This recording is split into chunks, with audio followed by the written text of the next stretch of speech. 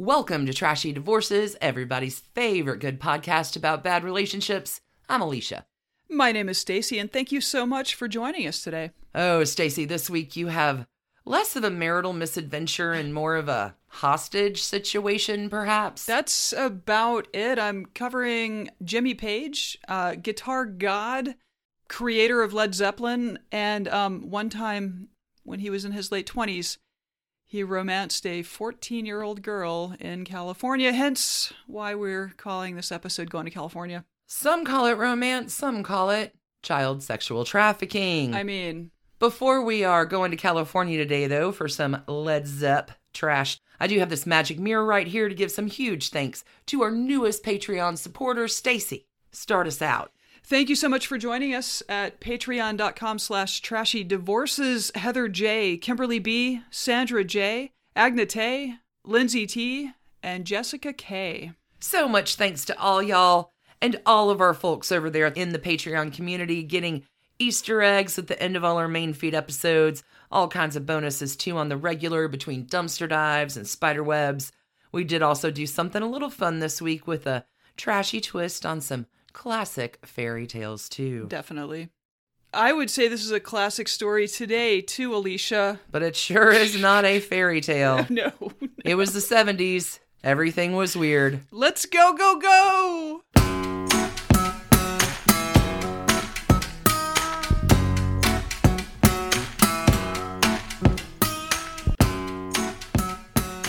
Stacy, the story is so trashy, I don't even have a good intro in for you, so da-da-da! Take it away, Stacy. Alicia, we've done a lot of cataloging of the history of rock and roll on this here podcast. There was a young Ike Turner scoring a number one hit in 1951 with Rocket 88. Many people consider this one of the first rock and roll record. There was Tina Turner transforming John Fogerty's Proud Mary into a symbol of power 2 decades on. In the intervening years, of course, rock and roll, a term borrowed from sailors that once described the motion of being on a ship at sea, evolved drastically. A quintessentially American blend of styles and cultures was further transformed when it washed ashore in England, and by the late 1960s, the world was encountering the sounds and the spectacle of the Beatles, the Rolling Stones, Genesis, The Who, and, of course, perhaps the heaviest rock band ever, Led Zeppelin. Led Zeppelin formed in 1968 in the aftermath of the breakup of the Yardbirds, which guitar player Jimmy Page had been a member of, at least briefly. Jimmy, who is our specific subject today, intended to form a supergroup with fellow guitar god Jeff Beck, who passed away last week, R.I.P., as well as The Who's Keith Moon and John Entwistle, but that project never really got off the ground. Instead, Jimmy put together a group that could fulfill a few dates still on the now dissolved Yardbirds calendar over in Scandinavia, performing as the new Yardbirds. And this lineup absolutely clicked. It was Jimmy with vocalist Robert Plant, bassist and keyboardist John Paul Jones, and drummer John Bonham. It was Led Zeppelin. It was Led Zeppelin. I'd like to talk for a minute about the absolute light speed with which things happened in music back then. I don't think this type of calendar could occur in music today. The Yardbirds broke up in July of 1968. The new Yardbirds, the future Led Zeppelin, played together for the first time in August of 1968. They toured Scandinavia together in September of 1968. Wow. They were recording their first album by the end of September. They were touring the UK in October. They renamed themselves Led Zeppelin late in October after they received a cease and desist letter from the old Yardbirds saying, "You can't use the new Yardbirds. We told you could only do that for Scandinavia." And in November, the nascent Led Zeppelin was signed to an extremely friendly recording contract, the likes of which only like a Taylor Swift can negotiate these days, with Atlantic Records, which effectively gave them full creative control over songs, albums, release schedules, touring, and their publishing rights. Yeah, that's unheard of. The day after Christmas, 1968, again, this all kicks off in So July. fast. Led Zeppelin began a 7-week North American tour of the US and Canada, picking up the dates of a canceled Jeff Beck group tour. Their debut album, Led Zeppelin, was released in the US on January 12th of 1969. It was 6 months. 6 months. Hugely successful first record, too. Look, Led Zeppelin is widely considered to be one of the most influential rock and heavy metal bands of the 1970s, really of history, particularly known for those just super heavy guitar driven, like it's a sound. Oh, they were rock and roll gods. Yes, their live performances were absolutely electric. They could run for as long as 4 hours. They would just riff and improvise and medley, and it was a thing. Holy cats, 4 hours? 4 hours. Robert Plant's scream singing and the otherworldly motifs of their music created, these other branches within rock, like the band Rush, which also formed in 1968, Canadian prog rock concept album, like all of that. You can really draw a line. Like the type of people who are into Led Zeppelin could easily find themselves into Rush. There's a lot of overlap. All I can see is Jack Black and his School of Rock chalkboard of how everybody in music is created. It's maybe one of the most genius things ever committed to film. We should find a screen grab of that and use it with this episode. Anyway, Led Zeppelin would release 8 studio albums between 1969 and 1979, including their critically acclaimed untitled 4th album, untitled although variously described as Led Zeppelin 4. So Runes, whatever. That was in 71, and Physical Graffiti in 1975. This was also in the era where rock stars had kind of started Breaking Bad, more or less. Oh, yeah. So a big part of the Led Zeppelin legacy is the stories about the trashed hotel rooms, TVs thrown out of windows, extravagant drug and alcohol use, and of course, their involvement with groupies, those glittering young women who were taking the sexual revolution to the pinnacle of its glamour. It's one of those relationships in particular that we're going to be talking about today. Because while Jimmy Page is definitely a guitar wizard, and was even rumored to have been an actual magic practicing wizard back in the band's heyday, he says he was just really into Aleister Crowley's work. He definitely crossed lines he should not have with a 14-year-old model when he was a man in his late 20s. Oh, God, no. Let's get into it. No. James Patrick Page came into the world on the 9th of January. Happy birthday, Jimmy Page. 1944. The son of what I think we would call an HR executive at a plastics plant and a doctor's secretary. Pretty middle class, pretty stable upbringing. His parents did divorce at some point, but he may have been an adult when that happened. I'm not sure. He was an only child.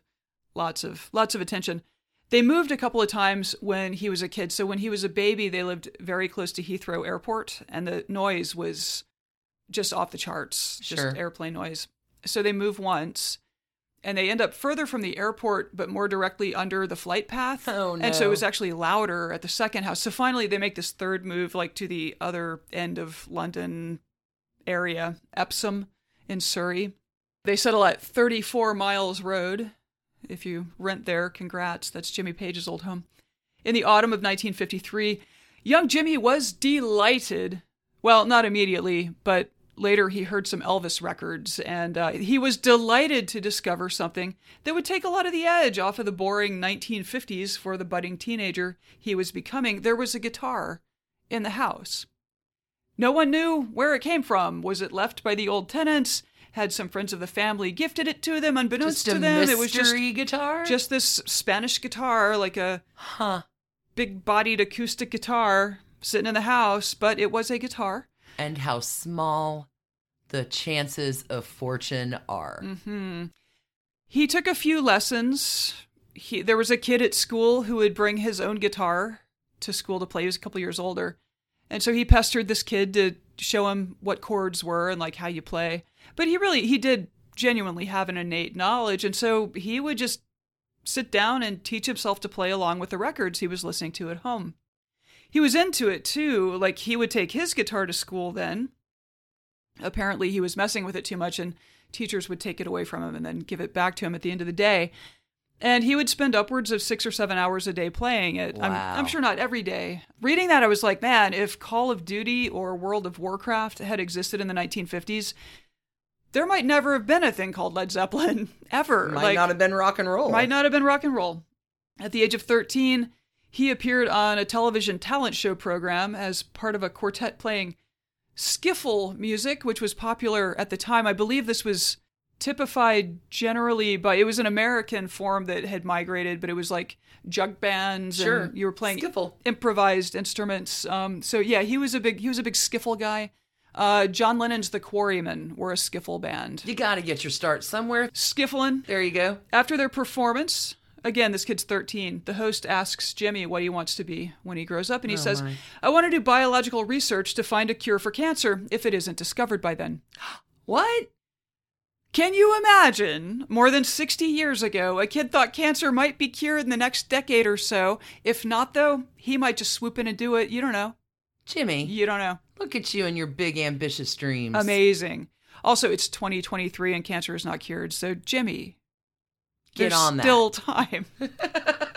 By 15, he was a veteran of several bands, none of which showed much in the way of promise as successful enterprises, but where Jimmy, who was then going by James Page, was already exhibiting a flair for style. A bandmate from his early teenage years remembers that Jimmy liked Italian jackets, Italian shoes, and very, very tight pants. 15 is also the age at which he first encountered the work of noted occultist and heroin abuser Aleister Crowley. Reading the book Magic in Theory and Practice for the first time, his reaction, yes, that's it, my thing, I've found it. This will end up being I don't know about lifelong, I don't know if he's still into all that, but definitely his formative years and early career deeply enmeshed in occult magic. themes. Mm-hmm. Also, here's a little Alicia catnip from Chris Salowich, who wrote Jimmy Page, the definitive biography. Quote, in time, Page would become a student of astrology. He would learn that in his astrological chart, his moon was in moody Cancer, his sun sign was determinedly ambitious Capricorn, and he had a Scorpio rising with its suggestion of powerful sexuality and interest in arcane areas of life. Holy cats. I just heard Capricorn Sun, Cancer Moon, which are opposing signs, and rising in Scorpio.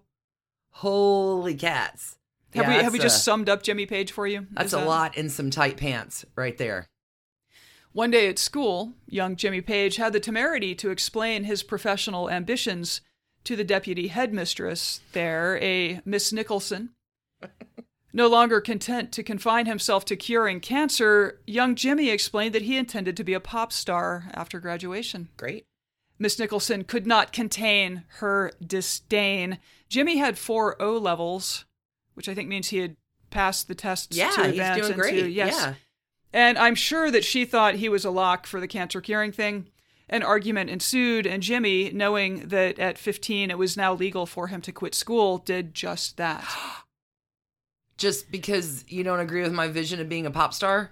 I'll show you, Miss Nicholson. What do you mean you won't cure cancer, Jimmy Page?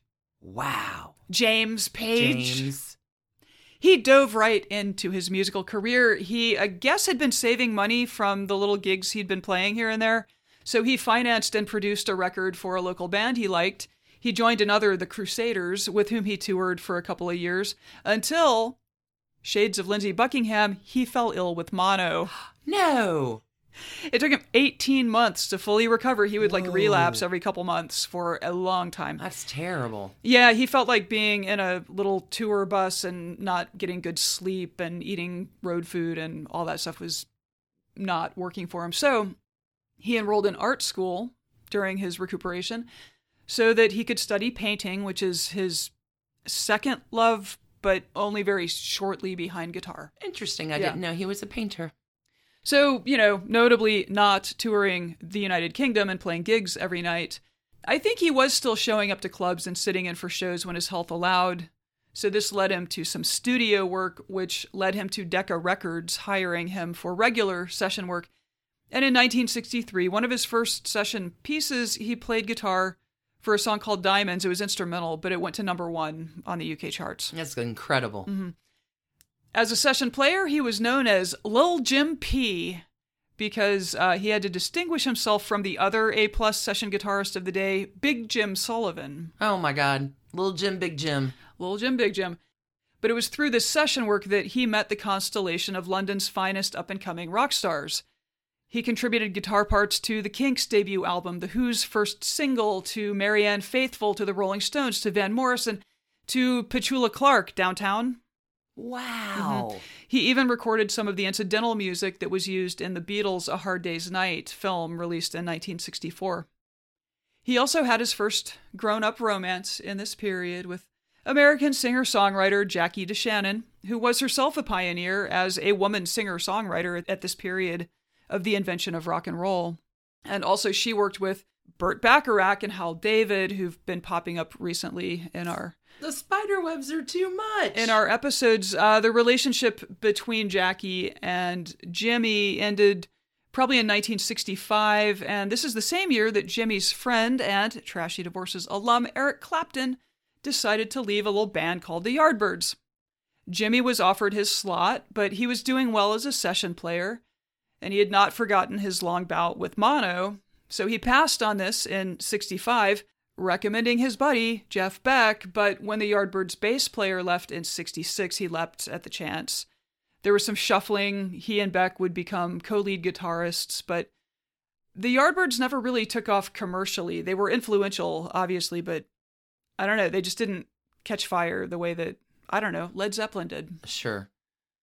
By 68, they were kind of done, and the new Yardbirds group, Led Zeppelin, was the culmination of all the years of learning and observing and adapting and absorbing that he had been engaged in ever since finding that Spanish guitar in the house on Miles Road. Boom! This is probably a good place to take a quick break, hear from our sponsors, and when we get back, we're going to talk about Led Zeppelin, abuse of sea creatures and women, and a certain very underage girl. See you on the flip, friends. Sea creatures, Stacy? Abuse of sea creatures, Alicia.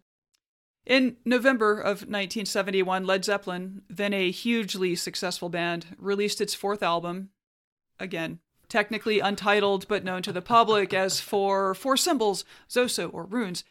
Jimmy's concept for the album art was to downplay both the band's name and the album's track titles. So artsy. So instead, each of the band members chose a symbol they liked, and that's what went on the label on the record. Now, keep in mind that Jimmy already had a bit of a reputation as some sort of practitioner of dark magic, or maybe a Satanist who practiced dark magic, who knows? So this stylistic choice certainly added to and enhanced the group's aura of supernatural danger, which, as a marketing tool, it infuriated the correct people, and it gave a sense of liberation to people who would likely buy their record. Like, it was brilliant. Again, I'm not sure how serious Jimmy Page was about any of this, but it was marketing gold. No, they were phenomenal. They were literally phenomenal. They turned rock and roll on its edge. Let's talk a little about the album before we get into what transpired during their sojourn in Los Angeles on the album's supporting tour, because they were going to California. First, as of 2021, this album, whatever you want to call it, has sold 24 million copies in the United States alone and 37 million globally. Oh my God. And that could be 2 years out of date. The album featured a song you may have heard of, Stairway to Heaven. Amazingly, it was never released as a single, Stairway to Heaven, but it became the most requested and the most played song on American rock radio in the entire decade of the 1970s. I believe that. Our little Easter egg for Patreon folks is going to get into some groupies and some Stairway to Heaven. Sure. So if you're Patreon, be on the lookout for that at the end, because whoa. Led Zeppelin's fourth album is basically just a list of musical gems. Misty Mountain Hop, The Battle of Evermore, featuring Sandy Denny, who met her own tragic fate going to California, Black Dog, When the Levee Breaks. There's more. It's just as good as its reputation suggests. And the band, Led Zeppelin, by now was an experienced touring act and experienced at the particular acts of debauchery that 1970s touring rock stars could and did indulge in. I mean, sometimes to their death, like including their own drummer. But like Keith Moon popped up a lot in researching this. There are a lot of ties between it was a tragic period in music as well. Back in 1969, for instance, there were allegedly 2 incidents involving sea life that simply have to be discussed on a show called Trashy Divorces. First, let me tell you a story about a shark, or perhaps a red snapper, that met a bad end. Seattle, May 1969. Seattle's Edgewater Inn is built over a pier, and back in the day, it advertised that you could fish from your windows. Oh, no. They rented poles. This is a terrible, terrible idea. Gear, sold bait in the gift shop. So you could just go to your hotel room and fish out your windows? Out the window. The Beatles famously did so. There's a 1964 picture of them fishing out of their window at the Edgewater Inn. But apparently the Edgewater banned that somewhere along the line because housekeeping kept finding dead fish and such in the rooms. Oh. Yeah. Anyways, Zepp stayed there on this particular occasion when, the story goes, drummer John Bonham and tour manager Richard Cole tied a red-headed 17-year-old from Portland to a bed and began inserting a mud shark, or perhaps a red snapper, that they had caught earlier into her vagina and rectum. There are a lot of questions about the details, including whether it was Led Zeppelin or the band Vanilla Fudge, or perhaps some other band that did this, or collection of musicians from various. But it doesn't appear that the event itself is much disputed to have occurred. It also doesn't appear that the woman in question called. Certainly there were no police called. There were no. Was she into it? I don't know. Oh my God, I'm stunned. Yeah, it's not a pretty thing to read at this. I think at the time they all laughed it off, but I feel like Robert Plant and his wife were in the hallway watching this happen. They're slapping the woman with the fish. And he and his wife decided it was a little too unsavory and left. If it's too unsavory for Robert Plant. I mean, the second sea life incident, these are the legends that make Led Zeppelin. The second sea life incident involves Jimmy Page himself. The band played a couple of dates in Pasadena, California, going to California, and for some reason, they were gifted live octopuses by the promoter of the show. After what happened at the Edgewater, didn't anybody get the memo? Good Lord. Maybe they did get the memo. Anyway, the story goes that Jimmy got a couple of groupies back to his hotel room, which of course was not a difficult thing to accomplish, suggested that they take a bath, and once they were in the tub, he threw 4 octopuses in the tub with them. Jesus Christ. And then sat back to watch the show. No! Apparently this was sort of seen as all in good fun behavior. Excessive, debauched, sure, but okay. There are not enough drugs in the world to make that fun. Even if you accept the premise that the young women involved here were okay with being treated this way, the ocean creatures that were abused in the process certainly deserve better. And yes, the women did too. That's weird. Okay. So let's return to 1972 in Los Angeles, state of California. And for this account, I will turn over the reins to Stephen Davis, author of the 1985 Led Zeppelin retrospective Hammer of the Gods, which is a line from Immigrant Song, which I may have known this as a teenager, but I really only realized this week. This is actually a song about the first-hand telling of like the Viking conquest of England or something, which sort of makes it hilarious. Bunch of Brits. We come from the land of ice and snow, sailing to the western shore. I don't know the lyrics, but whatever. I hadn't listened to it in years. This is, again, from Stephen Davis's Hammer of the Gods, a book that the band hates, by the way. Ah, interesting. When Led Zeppelin hit Los Angeles, they moved into the Continental Hyatt House on Sunset Boulevard and settled into now familiar routines. Rehearsing, one recorded rehearsal featured dozens of Elvis tunes, and hanging out at Hollywood rock clubs. Jimmy linked up with his friend Miss Pamela, that would be Pamela DeBar, who was with the GTOs, Girls Together Outrageously. We're going to follow up on that in our Easter egg. She was sort of the preeminent groupie of the day, became. Oh, yeah. Because she's written like 5 or 7 memoirs about it. Okay. And all seemed normal until Jimmy started to chase a 14-year-old teen model named Lori Maddox. Nope. Lori was a pretty girl, tall and dark like Jimmy, with prominent features and giant eyes. She reminded people of a prepubescent Bianca Jagger. Her picture had been in Star magazine, and earlier in the year she had met B.P. Fallon, who had been in L.A. with Silverhead. Fallon had taken some pictures of Lori, which he now showed to Jimmy as representative of the new, younger generation of rock groupies. Jimmy was smitten. According to Lori, Beep gave Jimmy her number, and Jimmy called her from Texas and said, "Hi, this is Jimmy Page, and I want to meet you." Lori thought it was a crank call and said, "Yeah, right, buddy, sure." And hung up on him. But she was intrigued. When Led Zeppelin came to town, Lori and some of her friends went over to the Hyatt House to hang around the rooftop pool where Jimmy began to hit on her. But her friends told her that Miss Pamela would beat the shit out of her if she caught Lori messing with her man, Jimmy Page. Oh, yeah. Pamela was genuinely in love with Jimmy Page, and for a time, I think I have quotes from her later, for a time was intending to be faithful to him. Mick Jagger talked her out of that. So. Oh, Mick. Mm-hmm. Okay, back to the book. I was still a virgin then, Lori says, and I said to him, "Look, Mr. Page, I really can't talk to you." Mr. Page. Mr. Page, I really can't talk to you. I don't want to get beaten up. But Jimmy said, "Honey, if you come with me, nobody will touch you. Except Jimmy Page." Okay. Lori says that Jimmy chased her all over the city, following her to Rodney's, then to the pool at the Hyatt House, then to Robert Plant's suite to dry off. There, she and the other new girls on the scene, Sable Starr, Len, and the others, spent the evening throwing empty champagne bottles out the window, trying to hit the big rock and roll billboards across the street. Jimmy, she says, was never involved in the insane antics that Led Zeppelin perpetrated at the Hyatt, causing the locals to rename the place, I love this, the Continental Riot House. Mm-hmm.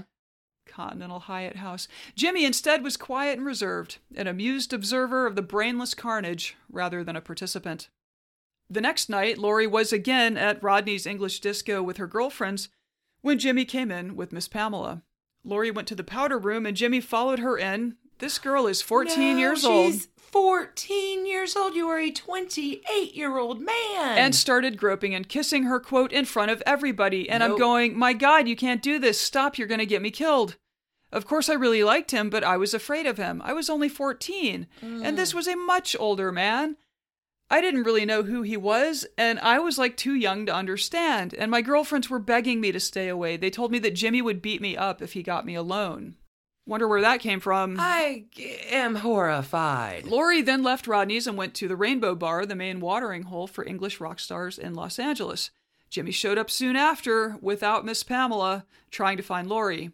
Jimmy was determined. He sent tour manager Richard Cole over to her table, and Richard said, "Jimmy told me that he's going to have you whether you like it or not." No. Just stop, Mr. Page. All of a sudden, Lori continues, Jimmy's party left the Rainbow in a hurry. Jimmy jumped into his limo and roared off after telling Richard Cole that if he let me out of his sight, Jimmy would fire him. So Richard Cole grabbed me and said, "You fucking move and I'll fucking have your head." He threw me into the back of another limo and said, "Now sit there and shut up." I asked him what was going on, but he just said to shut up. This is kidnapping. This is kidnapping. This is kidnapping. This is kidnapping a child. This is sexual trafficking of a child. Yes. Okay, I just want to make sure everybody's real clear on that. Okay. Next thing you know, we're all back at the Riot House. We're walking down the corridor of one of Zeppelin's floors, and suddenly I got snatched, kidnapped, into a room.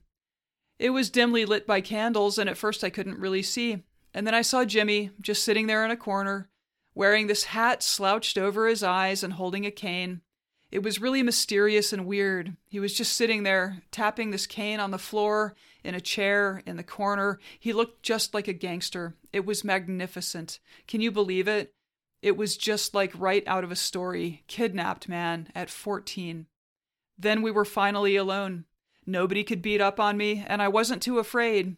So we peeked out a crack in the door until we were sure that nobody was in the hall, and then we disappeared into this other room that Jimmy had, and that was the beginning of our romance. We, fell in love. From that day on, we were, together. He'd come to town, and he'd station himself in the Riot House and send a car to pick me up. Then he'd take off to do concerts and fly back the same night to be with me, and we were together. We were madly, madly in love. It was like a fantasy or a fairy tale. Yes, it was. She continues, but the others were really against me at the time. Why would that be?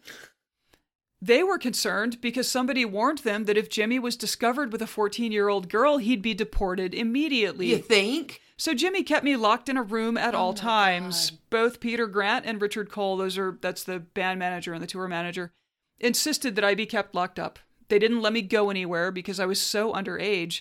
Nobody ever said anything to Jimmy and me, but I just vibed it. Eventually, we all became friends.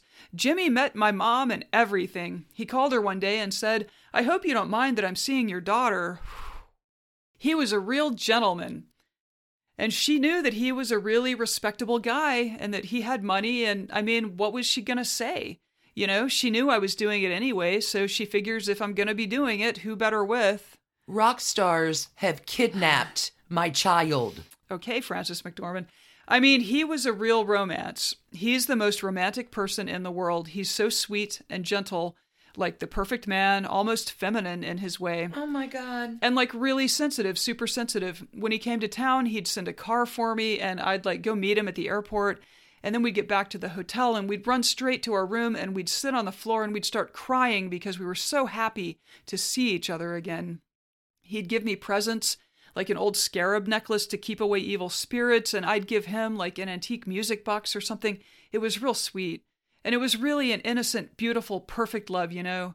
Like, he knew I just loved him for himself and nothing else. She also talks about like hours-long lovemaking sessions, so just so we're clear on the sweet and innocent. She says that things trailed off between them about 1975 when heroin and his new girlfriend, Bebe Buell, captured the majority of Jimmy's attention. So, Jimmy Page and the entire Led Zeppelin organization was apparently fully aware that he was engaging in a crime with this relationship, and rather than, I don't know, not do the criming, he instead did the criming, and the whole universe of people around him went to great lengths to keep that crime very, very private. So that is just ducky. And listen, Laurie Maddox was born on November 29th, 1958, and has also claimed that it was in fact David Bowie who took her virginity in a three-way with friend and fellow groupie Sable Starr. But Sable Starr has disputed that account and says that Laurie had been hanging out with them on the night in question, but had left by the time she and David, whatever.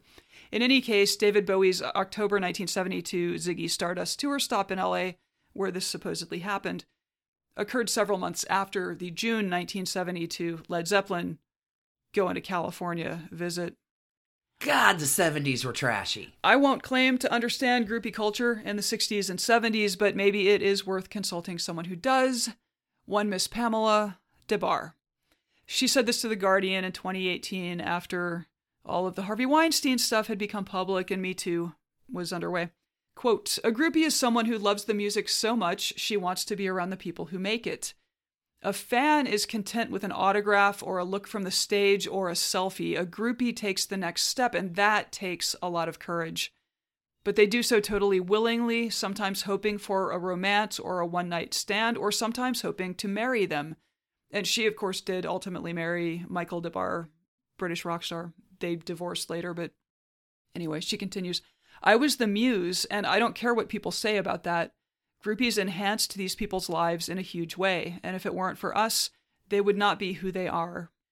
She goes on to say, "I was in love with Jimmy, and I was going to be true to him. At this point, I had only slept with 4 people.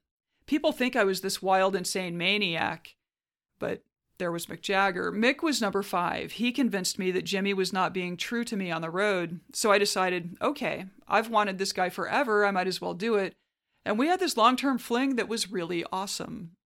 She went to London later and stayed with him at his, I think, Chelsea or Soho. Anyway, and she talks about how, like, having sex with Jagger on, like, his own pillows on his couch or whatever was the greatest thing that ever happened in the world. She's an interesting person. She really is fascinating. Fascinating character. She was not 14 when she was... No, legal. She was legal. Yeah. She was an adult making adult decisions. And, you know, since this is now the Me Too era, The Guardian asks about her friend Laurie Maddox and whether, in her estimation, Laurie was abused by Jimmy and perhaps other men too. She was not abused, is DeBar's firm conviction, because that's what she wanted. Yeah, she was young, and nowadays 15 is not what it used to be, and prior to that era, 15 was not what it became. It was just a period in time where things like that happened, and it was okay. It was a short period in time, but it was our reality, and everyone was okay with it. So The Guardian also spoke to Laurie herself for a separate piece. I'll quote from that. "Now, 59, she says she never thought of herself as a groupie, but tells me that the affair with Page was, quote, the most beautiful, pure love I thought I could ever feel. I'd only had sex once before in my whole life. I felt like I'd won the lottery." She juxtaposes it with other experiences, quote, "where men have harassed me, It's a different thing when you allow someone to be with you. Maddox was under the age of consent, she says, when Page pursued her. Post Me Too, does she see the situation differently? Quote, I think that's what made me start seeing it from a different perspective, because I did read a few articles and I thought, shit, maybe. She says, as for whether Page was in the wrong, quote, that's an interesting question. I never thought there was anything wrong with it, but maybe there was. I used to get letters telling me that he was a pedophile, but I'd never think of him like that. He never abused me, ever. Still, Maddox sounds conflicted. Rapturous reminiscences, honestly, I had a great time, are followed by cautionary notes. I don't think underage girls should sleep with guys. I wouldn't want this for anybody's daughter. My perspective is changing as I get older and more cynical. Alicia, this is probably a nice spot to take another quick break. And when we come back, we're going to return to Jimmy Page, the end of Led Zeppelin, his marriages, and something I'm going to call radish royalty. I'm just happy that we're back to generic trashy divorces now. Back in a minute, y'all. So Zeppelin has a 10-year ride and then it all comes crashing down. Yeah, so the Yardbirds, while not captivating the music world, had indeed been quite experimental. So when Led Zeppelin came together, Jimmy already had a long list of things he wanted to incorporate into their live shows and into the way they structured music and all of it. They amped things up considerably with lighting. They used lasers, light shows, mirror balls, and so on, just like a very professionalized approach to lighting. This is stuff that we as audience goers today at big shows fully expect, but at the time it was novelty. It was new. Led Zeppelin began this. They amped touring up in a very different way than any other band had done. Yeah, and then when you factor in the substances that a Led Zeppelin concert goer might be indulging in at the time, it was a loop. It was a fulfilling. Yeah, sure. It was an atmospheric effect that enhanced all the other stuff. Jimmy also took the extravagant guitar hero, guitar god role very seriously. So he'd play, a double-necked electric guitar with a bow. And so just over-the-top performance stuff, which, I mean, if you're a performer, why not, right? But as with everything new and great, over time, it tends to become a bit of a caricature of itself. And this was true for Led Zeppelin. In their 1977 U.S. tour, there were big problems. The heroin, for one, was everywhere. God, there's a story they tell. I think they were in Asia, and their manager went looking for a bag of Coke for them, and comes back with something. And they were all quite greedy about it at that point, and he said they just stuck their straws directly into the bag, but it wasn't Coke, it was heroin. Oh, God. Mm-hmm. It's weird that they didn't all survive this. It's weird that most of them survived this. So yeah, the heroin was everywhere, and it was impacting the band's ability to perform. Jimmy had to sit through what turned into a pretty truncated 65-minute long show in Chicago on this tour before stomach cramps forced him off stage. Management said that it was food poisoning, but no, it was drugs. In July, the band arrived in San Francisco for shows at the Oakland County Coliseum, promoted by none other than Bill Graham, noted promoter. It was probably predictable that things would go sideways because by this point the band had hired notorious London gangster John Bindon, the guy who hung out with Princess Margaret on her Mystique Cougar Island wearing a shirt with cocaine and a Coca-Cola-style logo emblazoned on it to coordinate the band's security. I'm going to put the Mystique Princess Cougar Island episode up on the bit.ly trash candy link because we have talked about John long Bender. Ago. I think also the Baker Street robbery included him, if I'm not mistaken. He's come up. There were 2 shows scheduled in Oakland, but when an employee of Bill Graham spotted somebody in the Zeppelin camp, it turned out to be the 11-year-old son of their manager.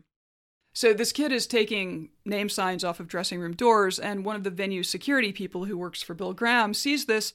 There's an altercation, and the Graham employee may have pushed or slapped the kid. Nothing reasonable happened here, but like he was just trying to get the kid to stop. He didn't know who the kid was. Yeah. Sure.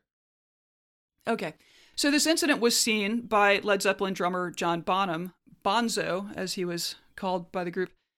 He goes and kicks the venue guy. Oh, God. And later, Bonham, John Bindon, the London gangster who's coordinating security, the band's manager, so the kid's dad, and the band's tour manager corner the venue guy in his trailer and just beat the living hell out of him. Three of them do the beating. The road manager stood guard at the door. So it was a serious assault. The guy had to go to the hospital to get patched up, and Bill Graham had him stay at his house to hide out while Led Zeppelin was in town. Led Zeppelin's lawyers, meanwhile, reach out to Bill Graham with a letter of indemnification for him to sign, basically saying that no one can sue the Led Zeppelin people for the assault. For the violent assault? Good Lord.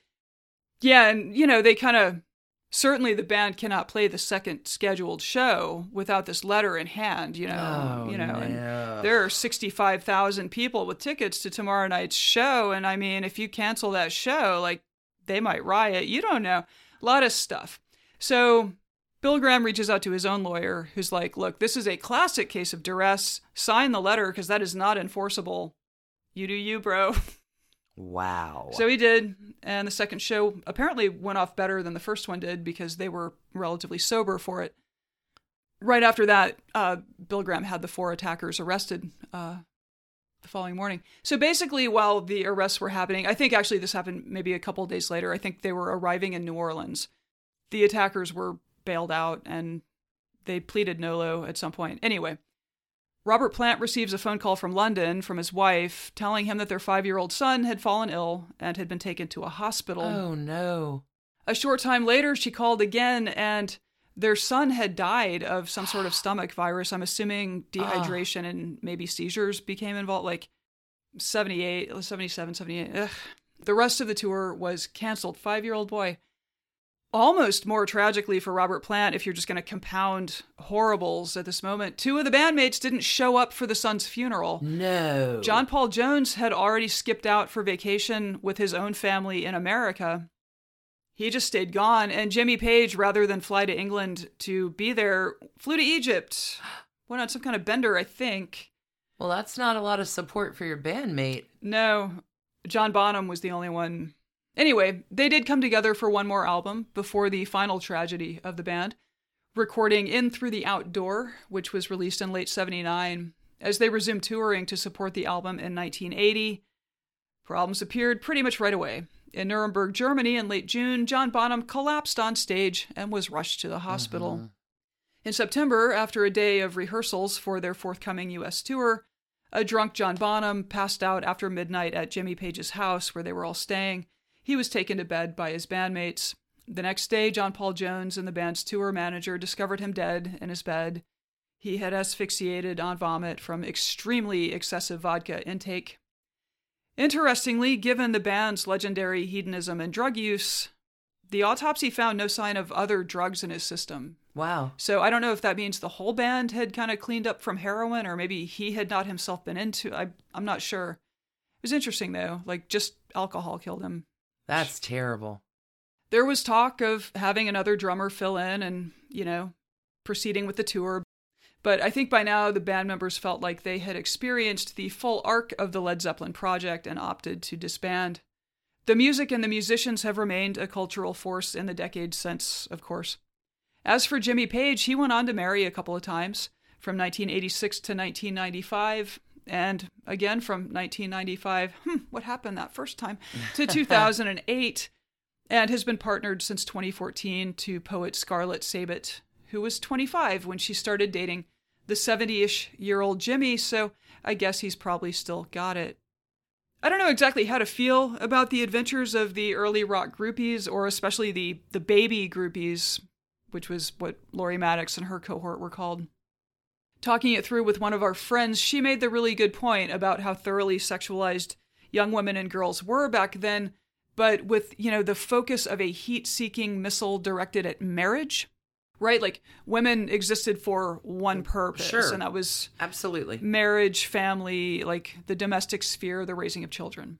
With the advent of birth control and then the Roe v. Wade decision, women suddenly had choices into how they could deploy or capitalize on or just enjoy that sexuality that was so integral to the reason they exist on the earth. That's right. And a lot of them wanted to be in the hot beating heart of rock and roll royalty at the birth of the movement of that weird industry. None of which is to say that adults should be seducing young teens. Quite the contrary. Nor is it all right that the Zeppelin organization took such pains to protect Jimmy from the consequences of his choices so that he might remain financially viable as a touring musician in America.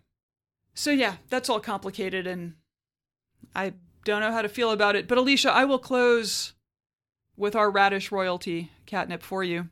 Oh, goody. Alicia Catnip. This anecdote comes from the Hammer of the Gods book. I've paraphrased it for brevity. This time period, 1972 to 1975 or so, Led Zeppelin was intensely competitive with the Rolling Stones, who were enjoying significantly more media attention in the U.S. because they were less weird. I mean, I don't... Bottom line, I mean, Mick Jagger wasn't flirting with the occult, you know? Anyway. Celebrities were constantly thronging the Stones backstage with giant names like Stevie Wonder, who were only too happy to open for them. No one opened for Zepp on their 72 tour. Rolling Stone magazine barely mentioned the band, and after reading about Andy Warhol, Truman Capote, and Princess Lee Radziwill partying at multiple stops on the Stones tour, Zeppelin members were sometimes heard wondering aloud, why haven't we got these people like Princess Radish here? Princess Radish. Princess Radish, Lee Radziwill. Lee Radziwill and Peter Beard went with Truman Capote. Truman Capote was reporting on this I think he was Rolling Stone. Yeah, I think he had a video camera with him. He flaked out. This is going to come back up in a future story, but yeah, Princess Radish. Aww. I'm giving Jimmy Page 300 million trash cans. That's 300 million. That's like Led Zeppelin has apparently sold between 200 and 300 million albums globally since that first one. And so 300 million trash cans. Yeah. Sounds right. I guess we could also have gone with 14, but that's oof. We here at Trashy Divorces do not condone any part of what happened in this story. Good Lord. No. Terrible. Be nice to sea creatures and girls.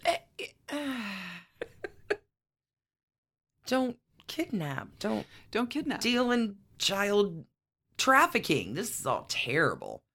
I would say thank you, Stacy, but I'm not exactly sure how to feel about that. I mean, I think we're both due for a shower after that. I think a lot of people have requested that story. We hope that you are delighted and happy by the trashiness that is Jimmy Page. We have a fun Easter egg bonus at the end. Stay tuned for that. We're going to have a lot of fun on Patreon this week. Again, big thanks to all of our Patreon supporters getting the goodies over there. And the Easter egg bonuses. Be sure to go to bit.ly/trashcandy. We've got a few fun free episodes if you want to hear what Patreon is like. I think that is the longest word count story I have ever given us here at Trashy Divorces. We're going to have a talk offline that you did not fully prep me for that. I know whatever I did to you last week really horrified you, but I think I'm equally as horrified this week. So awesome. Thanks, everybody, for tuning in to this episode. We are going to be back with you this weekend with, kind of an interesting story. I think y'all will enjoy that one until we meet again, friends. Keep your hands clean. Seriously. Just after that, just go wash them now. Keep your hearts trashy. No, but not that trashy. No. Don't break any laws. Like we say trashy in the best essence of good fun. None of that was good fun. I just keep your hearts clean too. Keep your hands clean and keep your hearts clean. Everything clean. No 70s. The 70s was so weird. Big love, everybody. Talk to you soon. Bye. Bye. And thanks to you for listening. Trashy Divorces is a Hemlock Creatives production, created and produced right here in Atlanta, Georgia by us, Stacy and Alicia, with a little research and writing help from the brilliant Melissa O. Our art is by Sydney V. Smith. That's Sydney V. Smith at carbonmade.com.